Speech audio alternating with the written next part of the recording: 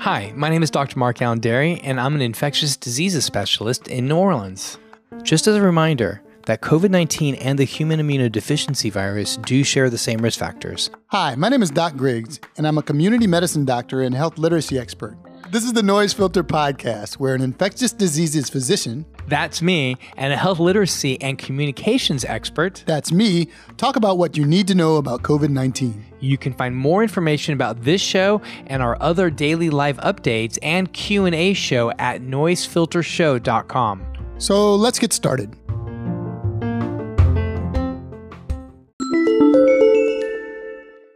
Over-the-counter drugs affect older people.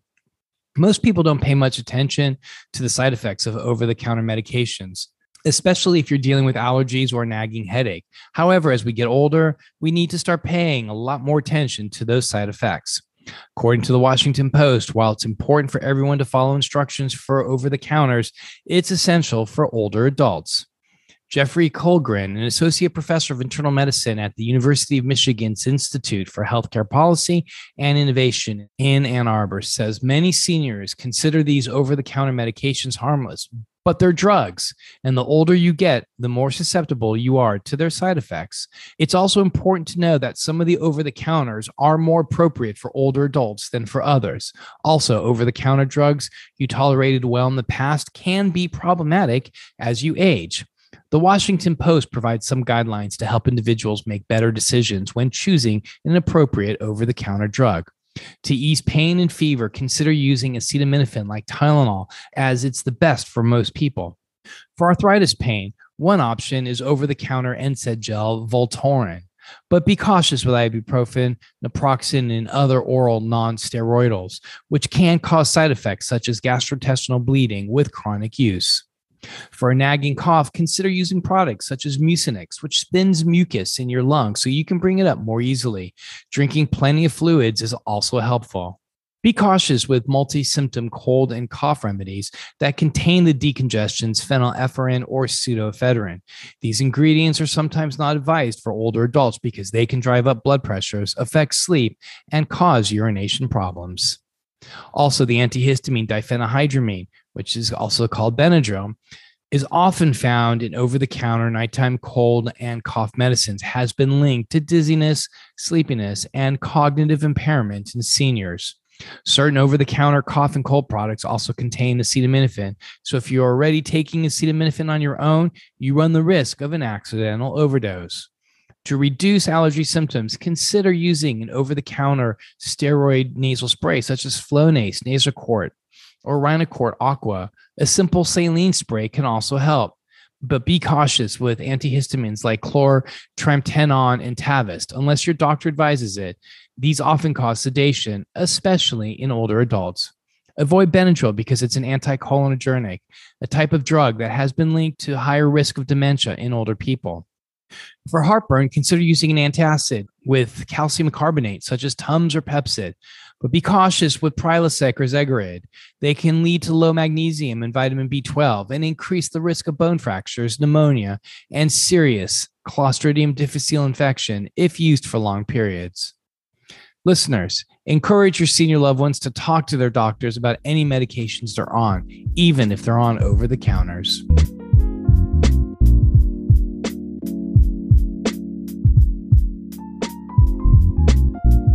Princeton outbreak helps CDC to understand Delta variant. Now, Provincetown, Massachusetts is a popular party location for many men who have sex with men in the Northeast, and the summer's East COVID restrictions brought with it the usual large turnout in the town on the 4th of July. According to NPR, the gathering led to an outbreak of COVID-19 that scientists were able to track in almost real time because of a tip from a citizen scientist in New York City. The citizen, Michael Donnelly, is a data scientist in the city who began a COVID dashboard with a Drexel University epidemiologist at the beginning of the pandemic. Donnelly was able to begin tracking the Providence outbreak through his network of friends who had been to the town on the 4th, many of whom were testing positive even though they were fully vaccinated.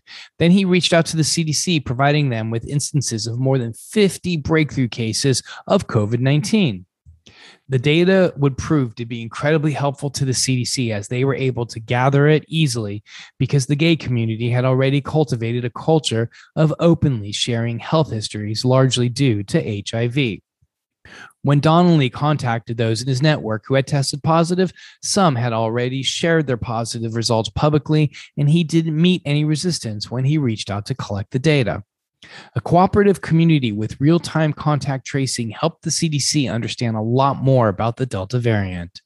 The high number of breakthrough cases reported from the Providence outbreak revealed just how transmissible that variant is. Almost 75% of the 469 cases from the event were in vaccinated people, and the amount of virus tested in some of those positive cases were the same amongst those that were vaccinated and unvaccinated. This information was so helpful to the CDC that these findings changed the CDC guidance on the vaccinated people who've been exposed to COVID-19, recommending testing and masking for 2 weeks, even if your COVID test is negative.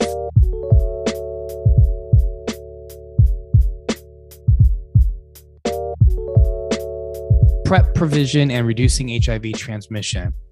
The provision of HIV pre-exposure prophylaxis, also known as PrEP, has increased massively in the last decade. The medicine, which is taken before exposure to HIV, reduces the risk of HIV from intercourse if it enters the body and has seen an increase in its use throughout the U.S. since 2014. Now, a new study from the Journal of Acquired Immune Deficiency Syndrome has analyzed the changes in the numbers of PrEP providers in the U.S. between 2014 and 2019 through examining a national pharmacy database. It found that the number of PrEP providers increased from just under 10,000 in 2014 to over 65,000 in 2019, with almost 70% of providers being physicians and the number of infectious diseases physicians prescribing the medication growing massively. The new study finds that the South had the highest number of HIV diagnoses between 2014 and 2019, and therefore had the greatest need for HIV prevention, but had less capacity to provide or administer PrEP when compared to other regions. In February, the state of Mississippi began a new initiative to increase provision of PrEP and make it more accessible during the pandemic by offering free telehealth services where patients could feel more comfortable by talking through an online platform. This comes as Mississippi's capital, Jackson, has the highest rate of HIV infection among women in the U.S. and the fourth highest overall rate in the country.